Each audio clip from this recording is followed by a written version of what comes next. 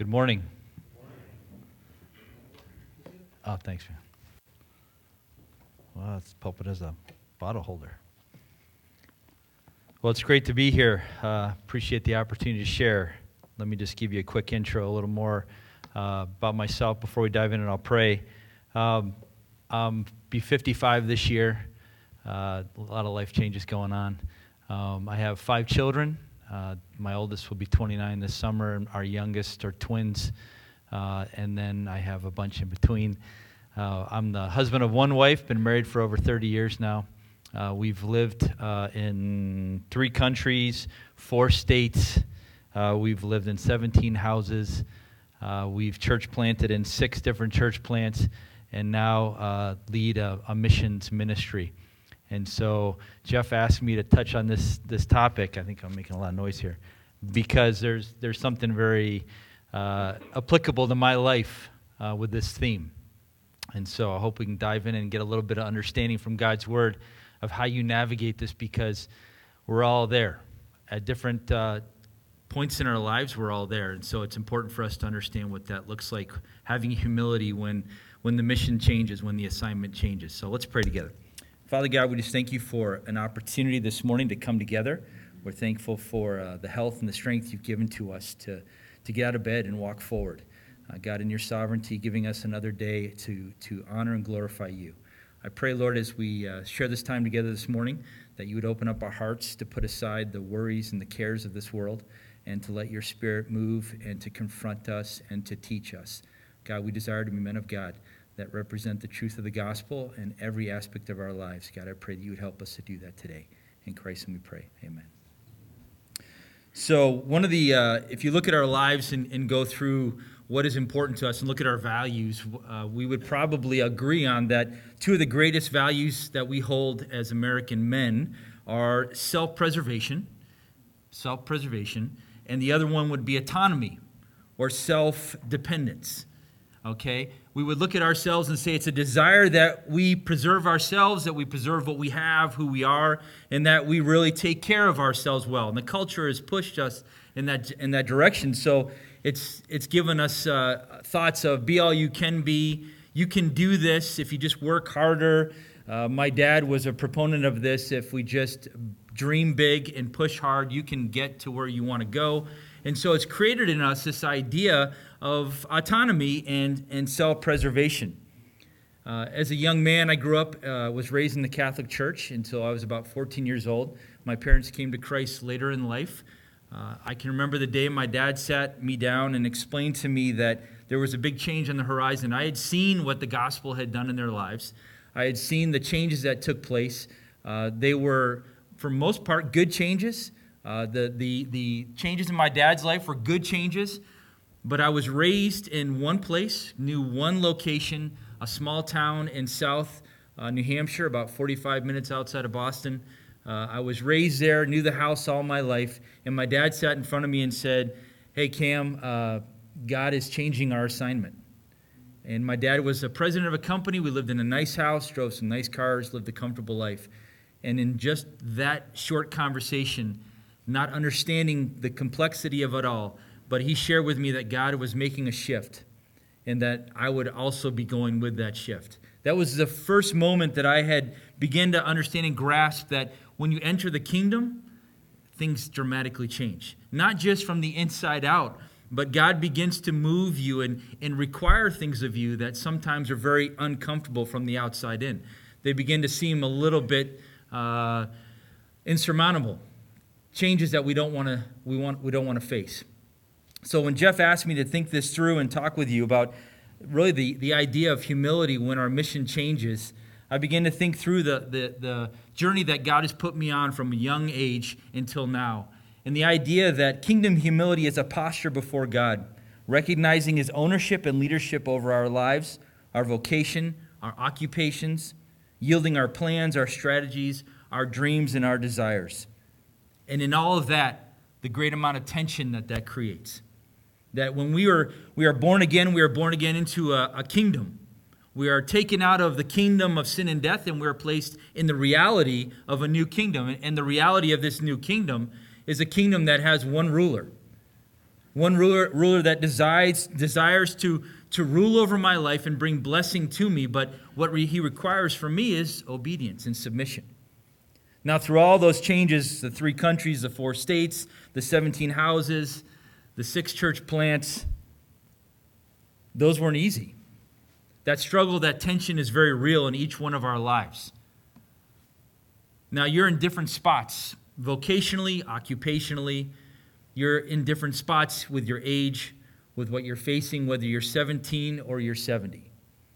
What doesn't change is our position in the kingdom and the humility that it requires for us to be able to respond effectively to God, because change is taking place all the time, and we can't escape it.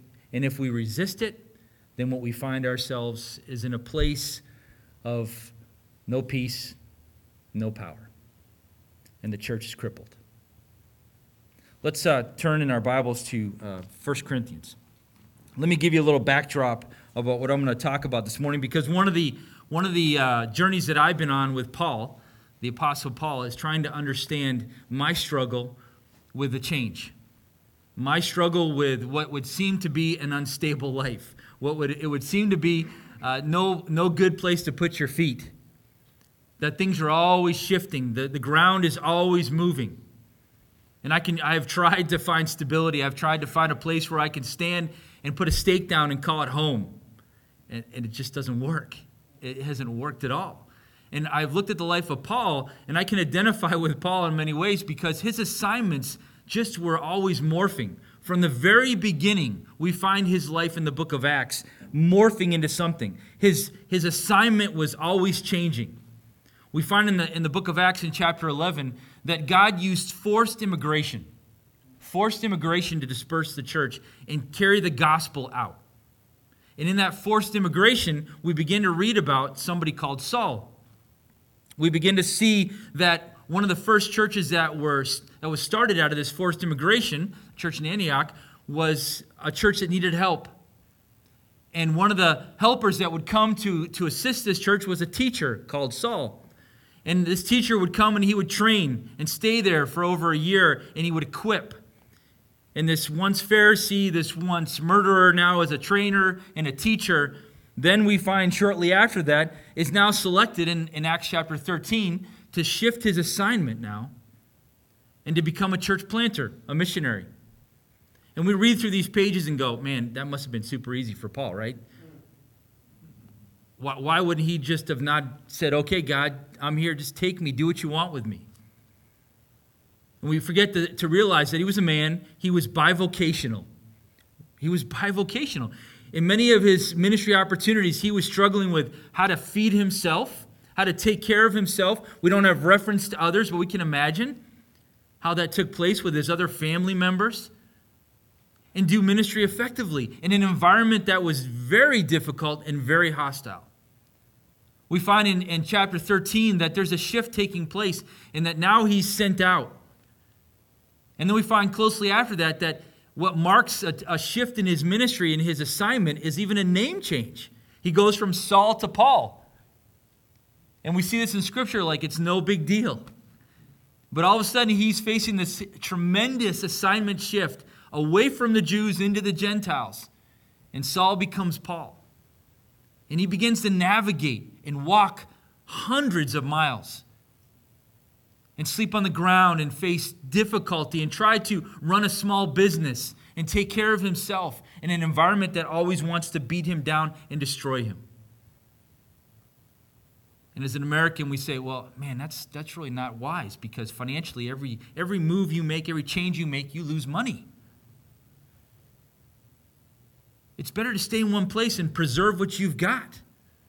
Because in the long run, man, when you get to be 65, well, now it's like 67, 70, you'll have something to take care of you. And Paul just flies in the face of that in such a way that we just fly over his life and think, there ain't no way that that's for me.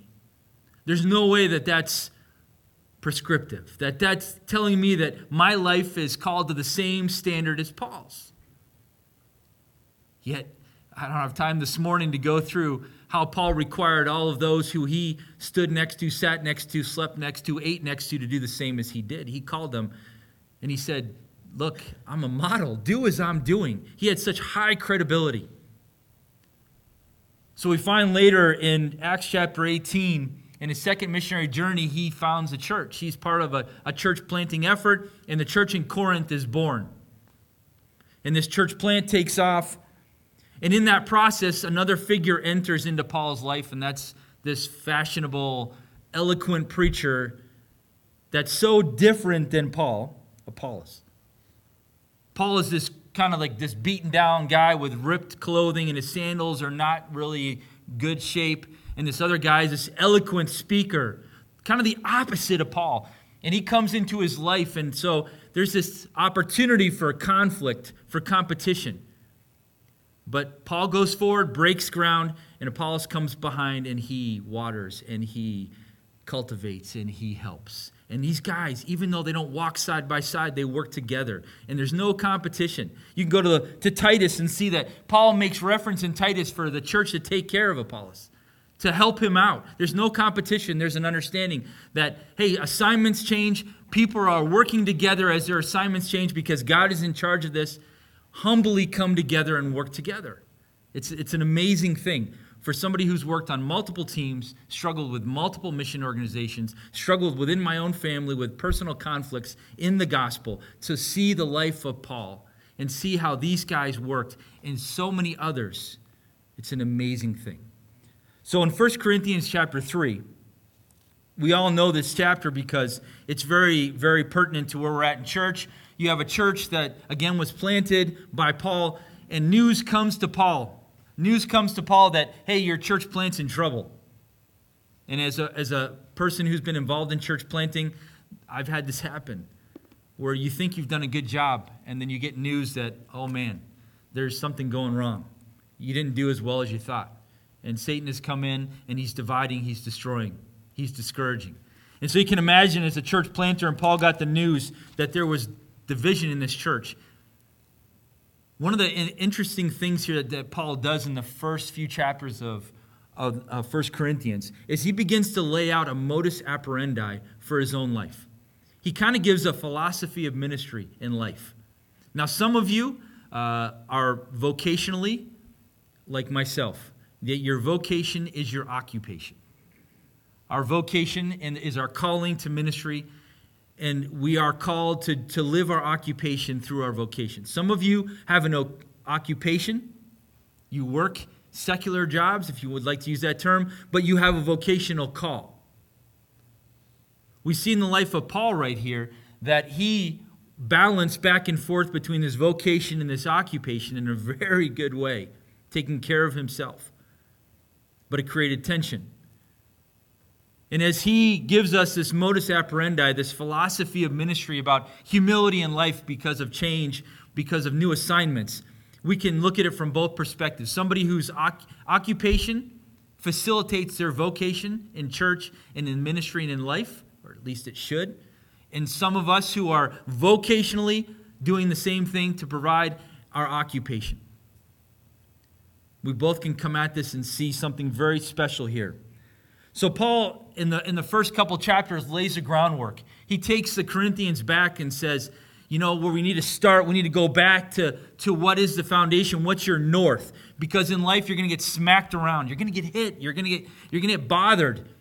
It's kind of like driving, I forgot how terrible the roads were in Michigan.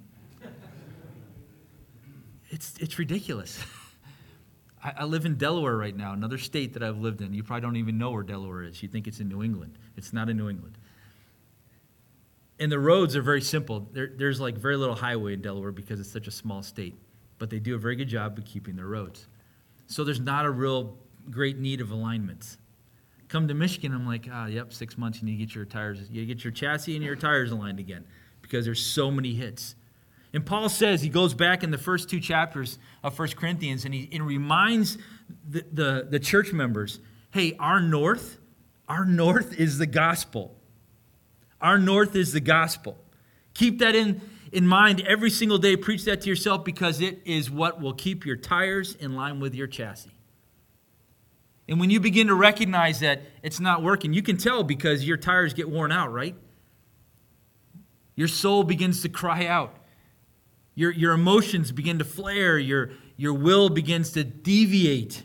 Your thoughts, your mind begins to think other things. And you could tell that the tires are getting worn out. I'm not aligned. I need to realign myself with the gospel.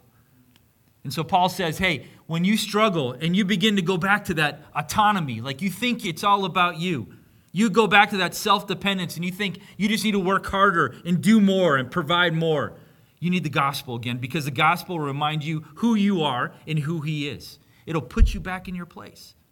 And so he goes and he repeats them. And if you look at 1 Corinthians 1:18, a very famous verse, for the word of the cross is folly to those who are perishing, but to us who are being saved, it is the power of God.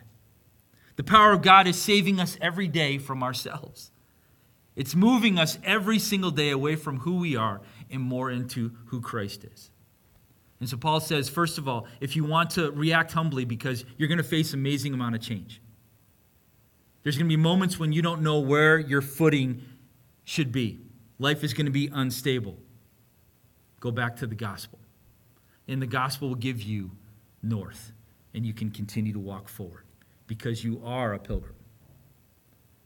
I stood in an emergency room.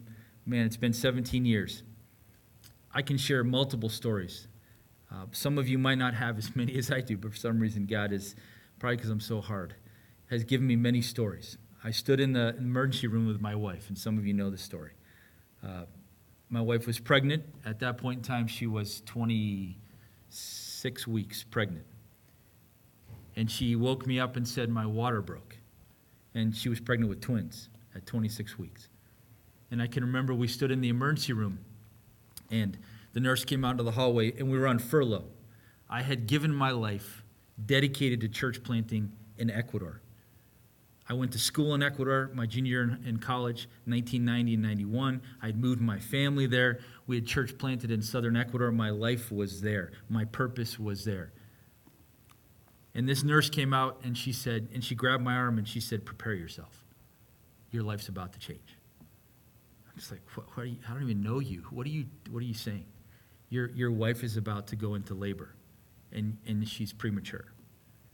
And we're injecting her right now with steroids to help the baby's lungs, but we don't know what will happen. Within 24 hours, the twins were born. They were 1 pound, 12 ounces apiece.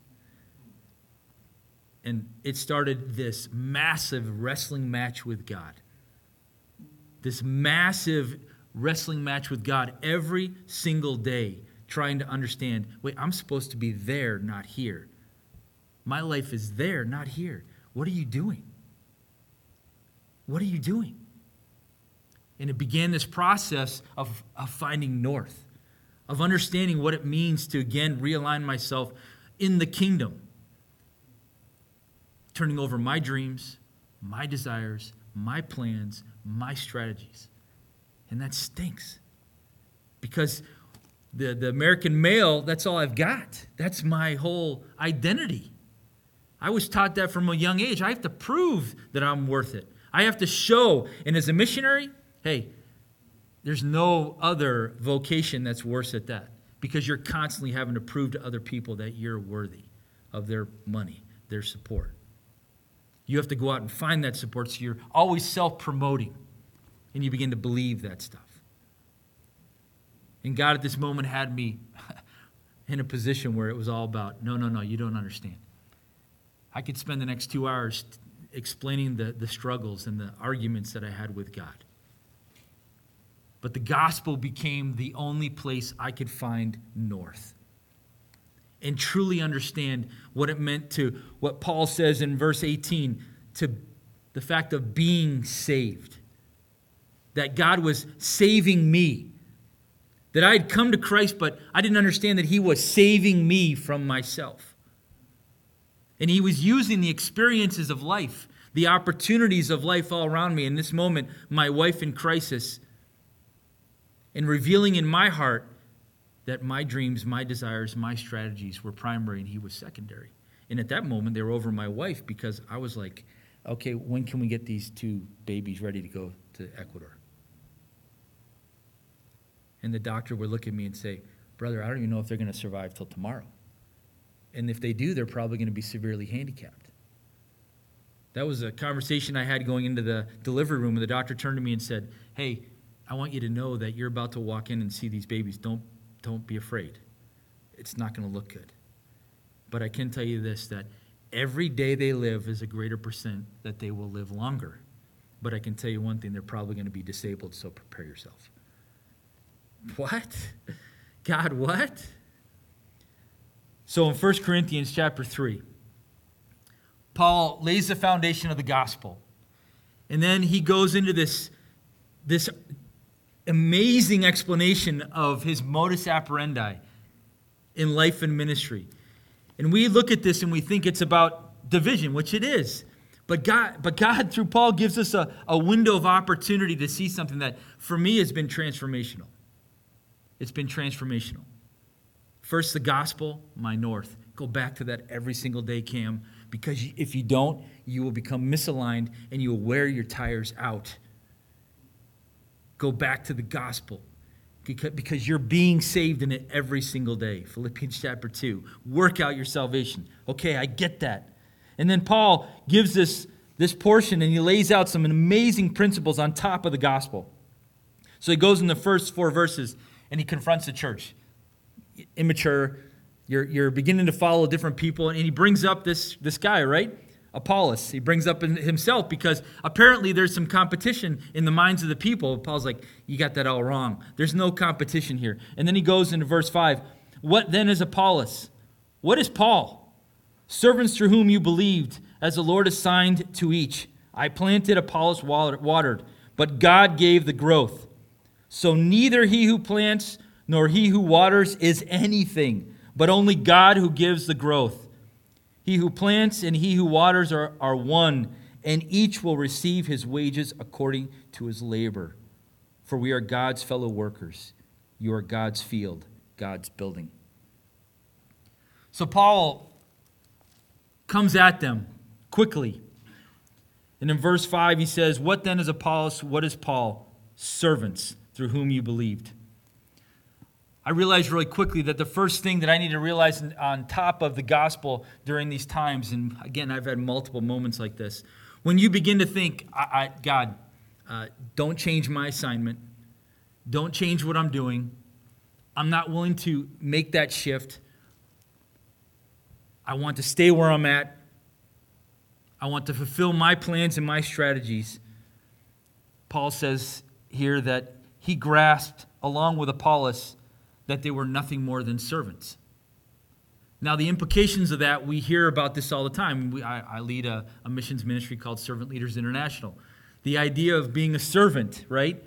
The implications of that are deep and profound and probably not worked out to the fullest that it could be in each of our lives. The idea that I am humbly accepting my limitations underneath the kingship, the lordship of one who is my eternal boss.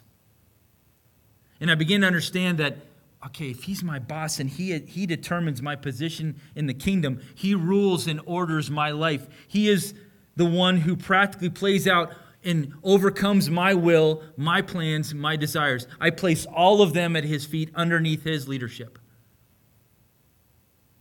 So that means I relatively don't have plans, desires, and strategies. Now, as somebody who loves strategic thinking and planning, who has to have a plan to move forward, who wants clarity and not confusion, that's a very disturbing thought. And when we go to churches and present ministry as missionaries, what do you like to see? Oh, a convictional, confidence-driven individual who says, this is what we're going to do, and we're inviting you to get on board with us. And what I see from Paul, it's kind of like, no, you're humbly accepting that your position as a servant, and sometimes a revelation of what that means and looks like isn't clear, and it's developing. But if I stand before a church and I say, hey, I'm not really sure what I'm going to do in Ecuador, God's called us to go there. He's going to reveal that to me a little by little, and we're more than willing to be obedient to that. You're going to go, there ain't no way we're giving that guy money. And as Paul went from place to place, he was constantly recognizing and reminding himself that Jesus is the leader here. Like he's my boss. I consult with him to know the changes that I make and the places that I go. And we've heard this, we've sung the songs about this, but we actively protect our lives from the implications of that. I'll be 55 this year. And I don't know how many of you guys are in my boat, but my testosterone is crashing. My passions are changing. My outlook on life is, wow, it's weird. And there's a need to reinvent myself. And I've had to reinvent myself with each assignment, but I find myself tired. Like, Lord, I don't know if I can reinvent myself one more time. And somebody reminded me the other day that, hey, brother, you're not supposed to reinvent yourself. He's in charge of that. If you understand the gospel is your north and you hold on to that with all you have, and you recognize that he's your leader, he's your boss, you can turn to him and you can trust his guidance in your life. You can let him reinvent you. And Paul goes on in verse 5. What then is Apollos? What is Paul? Servants through whom you believed, as the Lord assigned to each. I read that verse and I thought, wait a minute. In Spanish, asignación o tarea, your assignment or your work that you will do. Could it be that specific? That God was really that sovereign, that involved, that he assigns us, that he moves us so specifically, that his desire is that within the paradigm of his kingdom, that he moves me, that when I obey, I can react to his specific, particular work in my life. Cam Woolford, is that possible? I'm not the Apostle Paul, but that's what Paul is saying here, that he's moving, he's equipping, that he has a providential plan that he is working out, and he has assignments for me. And those assignments can change. We have many times celebrated those who don't change assignments, right? Faithfulness is our highest value, and we say faithfulness means that you stay in one place for as long as possible. I'm not discounting that. I'm not discounting some of you who've been in one place for a long time. But I would challenge you if your posture was incorrect and you stayed in one place because you resisted the moving of God. God's kingdom is a kingdom of risk. Years ago, I went to the doctor and I had a nodule on the back of my neck, and I was in Costa Rica church planting, and I said, I don't know what's going on here. What is this? And he said, I'm going to run a gambit of tests on you, and I'm going to find out what's wrong with you. And so he ran one for toxoplasma. And if you're familiar with toxoplasma, it's a parasite that normally you hear about women getting, that when your wife got pregnant, she can't be around a cat litter box because toxoplasma, you find it in a cat litter box. And what happens is that a cat eats a mouse or a rat, and the cat produces the process that when it comes out of the cat, it provides a life cycle to this parasite. And if you're in a cat litter box and you breathe it, you can get the parasite. So the test came back, and he said, "Hey, you have toxoplasma." I'm like, what? He said, "Where have you lived?" I said, "Oh man, I've lived in Mexico. I've lived in Ecuador." He said, "Oh, it's probably a cat walked across your food." Oh, that's comforting. So I did some research on toxoplasma, and toxoplasma is very interesting in the brain of a man because they've done studies and they found that the majority of risk takers like race car drivers, bungee jumpers, have all had toxoplasma. Because toxoplasma, the parasite, changes the chemical of your brain, and it moves you to take greater risks because that's what it does to the rat. It does something in the rat and the mouse that it sees the cat and goes, oh, and doesn't move. And the cat eats it. And so in a male, toxoplasma changes your brain chemicals to make you a risk taker. In the kingdom of God, in the examples that we have in Scripture, in every life that Paul came up against, Aquila and Priscilla, Onesimus. I mean, He's like, guys, your next task is to take the biggest risk of your life. You just moved from one country. Priscilla, Aquila, I need you to move to another country and become church planters. Onesimus, hey, man, I know you've just fled slavery. You've just come to Christ and you're rejoicing. Hey, you got to walk back, 3,000 miles to Colossae, and I want you to go and ask for forgiveness. And you might get killed in the process, brother, but it's worth it. That's what we're called to within the kingdom. And Paul lays this out. He says, hey, the gospel is where we stand. It becomes our firm foundation, not the place where you find yourself, not the location where you build your home, not the job that you have. It's the gospel provides you footing in the kingdom. And then he says, hey, you are now under the leadership, the direct leadership in what is your occupation, what is your vocation, what is your life, what is your family. I am going to lead you. You listen and you obey. I got your back. And we say, no, I can't do that, God. I know better than you. And then he says, hey, now I want you to change your assignment. I got a new position for you. I'm the one that determines that. I'm the one. As the Lord assigned to each. And we see that through the life of Paul and everyone he came in contact with. Get used to the fact that your assignments change. And in that change of assignment, in those great moments of risk, are the greatest benefits of sanctification. Because that desire to be autonomous, that desire to be self-dependent, it flies out the window because he drops you to your knees. As I struggled with the babies, 3 months in intensive care, and I would daily look to the doctor and said, when will they be ready to go back to Ecuador? And he'd laugh at me. And over again repeat, 85% of their lungs are damaged. They will never be right. I don't think you understand what you're asking me. And I'd turn around and go home and walk on my driveway and fight with God. What are you doing? He was changing my assignment. Just like when he took the church, the primitive church, and he said, hey, you don't want to move, you got a fortress mentality, you're very comfortable taking care of yourself. I'm going to create suffering so that immigration through persecution moves the church forward. Oh, that's a great plan. Can't we sit down and talk about this?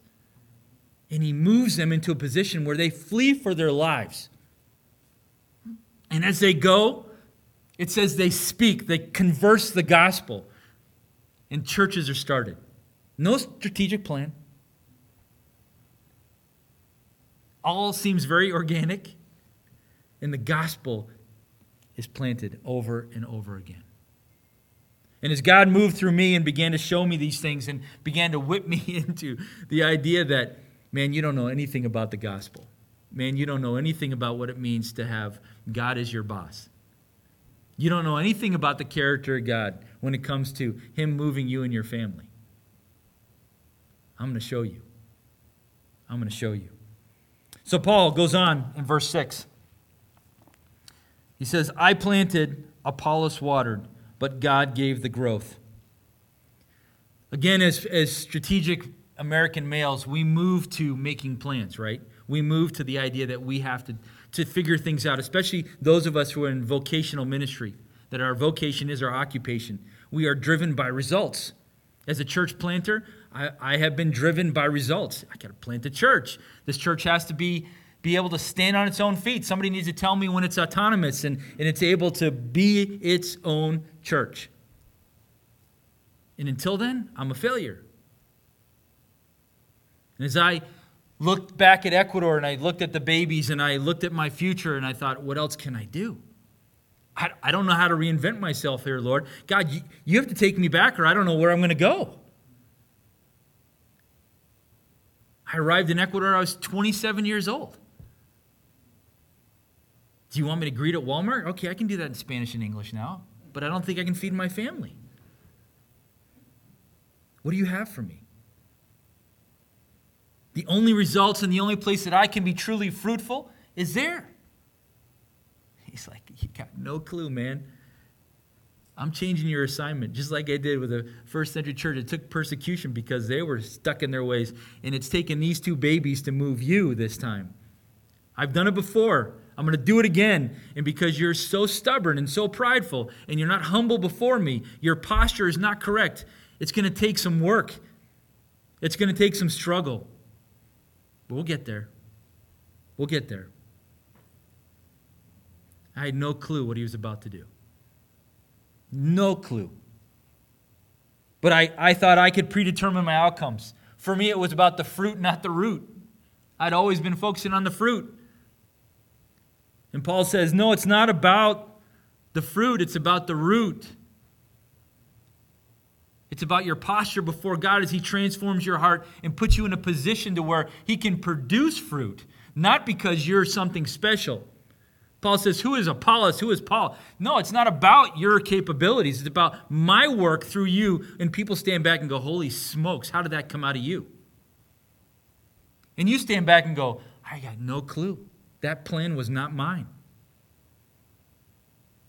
Glory to God. Glory to God. Babies come out of ICU. We went into 6 more months of oxygen and special care, lymphedema issues, issue after issue. Wrote my resignation letter to the mission board that we were with.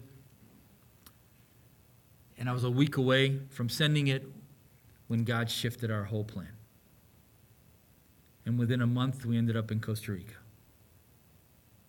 I don't know how, why. It wasn't my plan. But it was the most beautiful thing He could do. It was the best thing He could do. We didn't know anybody there. We didn't know where to arrive. All of our things were still in Ecuador. All of our furniture, all of our home belongings that we would lose over the coming years. We moved to Costa Rica with suitcases in our hands. And God said, brother, just take a risk. Follow me. Stand on the gospel. Move forward. Don't worry about the fruit. I'll take care of that. Just worry about the root. I'll produce what I need to produce. I had no plan. I just wanted to get back to Ecuador. And we arrived in Costa Rica, and I fought with God. And I made a plan that fell apart. And God continued to move. And He continued to show me that it's not about predetermined fruit. It's not about a plan you can set in place. It's about you understanding that I'll take care of that. I will determine when things need to be produced. I will determine what it looks like when you're done. I will determine when you need to go, when you need to leave. Don't measure yourself up against predetermined ideas. I don't know where you sit today, but I know that we're all made from the same stuff. I know we struggle in the same ways. I don't know where you're at in your journey, but I do know that God has an assignment, and that assignment is for you. It's not for the guy sitting next to you. That's the beauty of God. He shepherds and pastors in such a personal way that it blows our mind because we can't imagine that He could shepherd and pastor you in the same time my brothers in Ecuador, Costa Rica, China, but He does. And He moves the pieces in our lives, and He uses the circumstances in our lives to shape and mold us so that we can be the men that He desires to use. That His first priority is to move us to a place of humility, to stand on the gospel, to recognize that He is over us and leading us, and He is the only one that is capable to do that. We cannot lead ourselves. That He moves us in a position that we recognize that He's the one that gives the assignment, even though that I've spoken in hundreds of churches and told them I know what I'm doing and I really don't. That I have a strategy and a plan, but when I get on the ground, that strategy and the plan, it totally shifts and moves. And the whole time God is saying, my desire is to change the root. I want your heart. I want your sanctification. And I'm going to use everything possible to get you there. And when I throw up my arms in humility, it's a beautiful thing. I travel a lot, and when I come home, the first person to meet me at the door is not my wife. It's not my children. It's Leela. Leela is a little Yorkie that we bought in Ecuador so we could shove her underneath a seat wherever we travel, and she's easy to take with us.